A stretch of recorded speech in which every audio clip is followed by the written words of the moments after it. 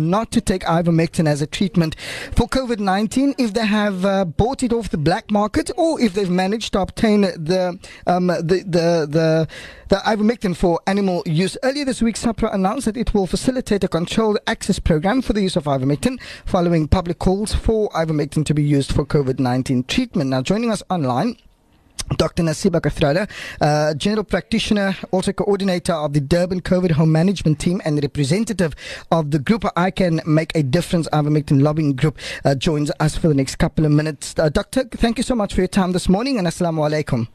Wa alaikum salam wa rahmatullahi wa barakatuh. Thank you so much for having me. It's only a pleasure. Let's just start off quickly for this urgent call. You know, the public is urged not to take ivermectin as a treatment for COVID-19, especially if they bought it off the black market. Tell us more about this call. Well, that's because we don't even know whether the drugs in the black market are real. And because people are so desperate on two fronts. Firstly, because of the ripple effects of the pandemic, it's not just lives at stake, it's also livelihoods at stake. So there's a lot of people who have lost their jobs, a lot of people who are desperate for money. So they will look at this as an opportunity to make money. And on the other side, there's a lot of people who are desperate because they're looking for something for friends and family, for themselves, to keep themselves protected. And if you look at the research about ivermectin, alhamdulillah, it shows great promise. And it's all over social media. The articles and the studies are available for everybody to read and see. And if you know that this is a drug that's working, you will do anything that you can to get your hands on it. But unfortunately, on the black market, you don't know whether you are getting, firstly, whether you are getting ivermectin itself. Secondly, whether you're taking the correct dose, because ivermectin is weight dependent.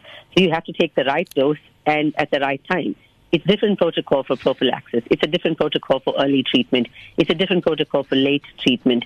So that is the danger of taking it in the black market or buying it off the black market. Yeah. Salam, Dr. Naseeba. Good to be chatting to you. Just in terms of, we know you've been very vocal for the use of ivermectin, the treatment of COVID-19. You also penned a letter, an open letter to the president. Perhaps telling us a bit more about the reaction to that letter and if any steps, have been made by government in order to address that. What have you received on your side? Well, nothing formally. I haven't received anything from the president's office or from anybody, and we are now about 700 doctors who have, because the numbers keep growing, because the petition is available online for any doctor or healthcare worker to sign and add their name to it. However, I am convinced that they have seen the letter, because the Health Minister, William Keys, did mention when he was in KwaZulu-Natal a few days after I had written the letter, he had said, we are seeing the letters to the president and we are seeing the letters. So he definitely mentioned that.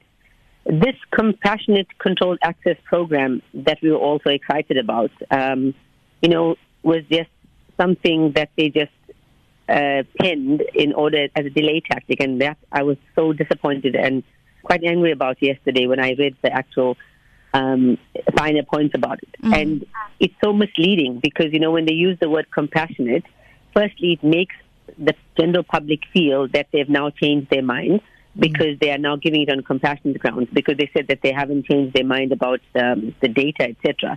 However, I've been fielding phone calls and WhatsApp messages and Facebook messages from tons of people in the public telling me, congratulations, ivermectin is now legalized. And the message was so unclear, and everybody thinks that it's now legal, and it is not. Yeah. It's exactly the same as what it was. In fact, it's a bit worse now.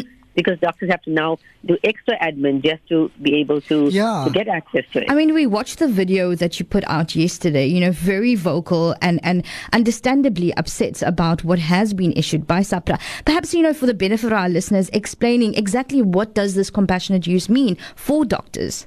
Well, basically, because ivermectin was not, it's a Schedule 3 drug, which means that, but it's not registered. Well, that's what SAHPRA says. That since 1987, its registration has lapsed and nobody has renewed it.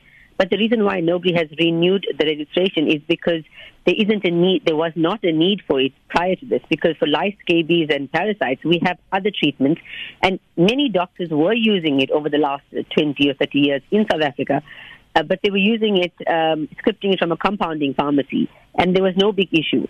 However, when SAHPRA made that announcement that it's now illegal, and you have to use a Section 21, you've always supposed to have used a Section 21. So basically, a Section 21 means it's on a per-patient basis where you have to apply every time you want to use it for one patient.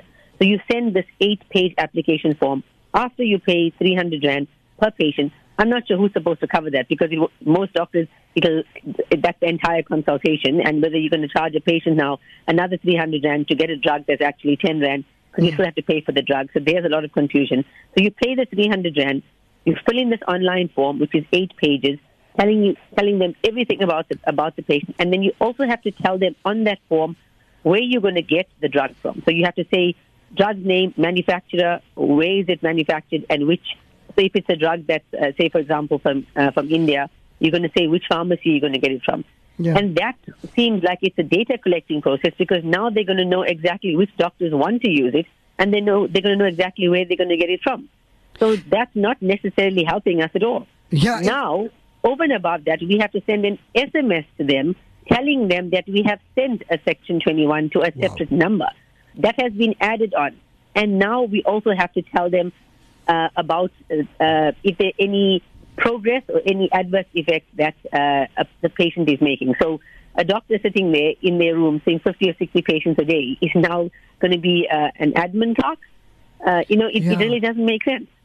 In fact, I was going to ask you, if just the way you're explaining it now, it sounds like it's just a click of a button, since it's online, like you've mentioned, and an SMS, but it has to be time-consuming. Yeah, it's not an online form. It's also, before, say, for example, this happened before they went online. So you would print out a form. Yeah. I could get my receptionist to fill in all my details, as in like Dr. Naseeba Kathrada, my practice number, my address, because all my details have to be on the form as well.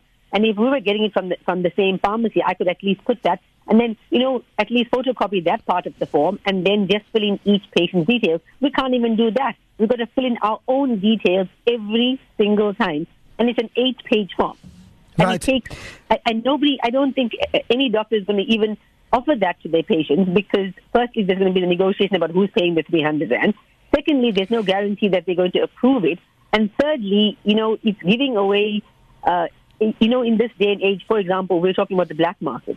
There are certain compounding pharmacies who are making it and are making it available to certain doctors who are willing to script it because they are convinced that as a compounding pharmacy, they are allowed to compound the product in South Africa. So it's not the same as importing it. And that's where SAHPRA is very hard on because last night there was an arrest at the airport at Oliver Tambo International Airport.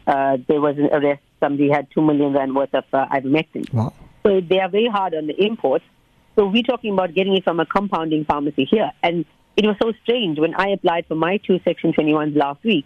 6 hours after my application, the compounding pharmacy that I put on my form got a phone call from SAHPRA. And that's very strange. But I didn't get a reply from them. But the pharmacy got a phone call. Now, we need to wrap up, but I want to ask you quickly, will you be commencing now with control tests or use with your patients? Well, it's a bit, you mean, am I going to be applying for this controlled care access program? Yeah. Well, I've done one yesterday. I'd like to see the response because they said 24-hour turnaround time. I paid another 300 Rand. That's 900 Rand I paid, not even being able to help one patient. So let's just see.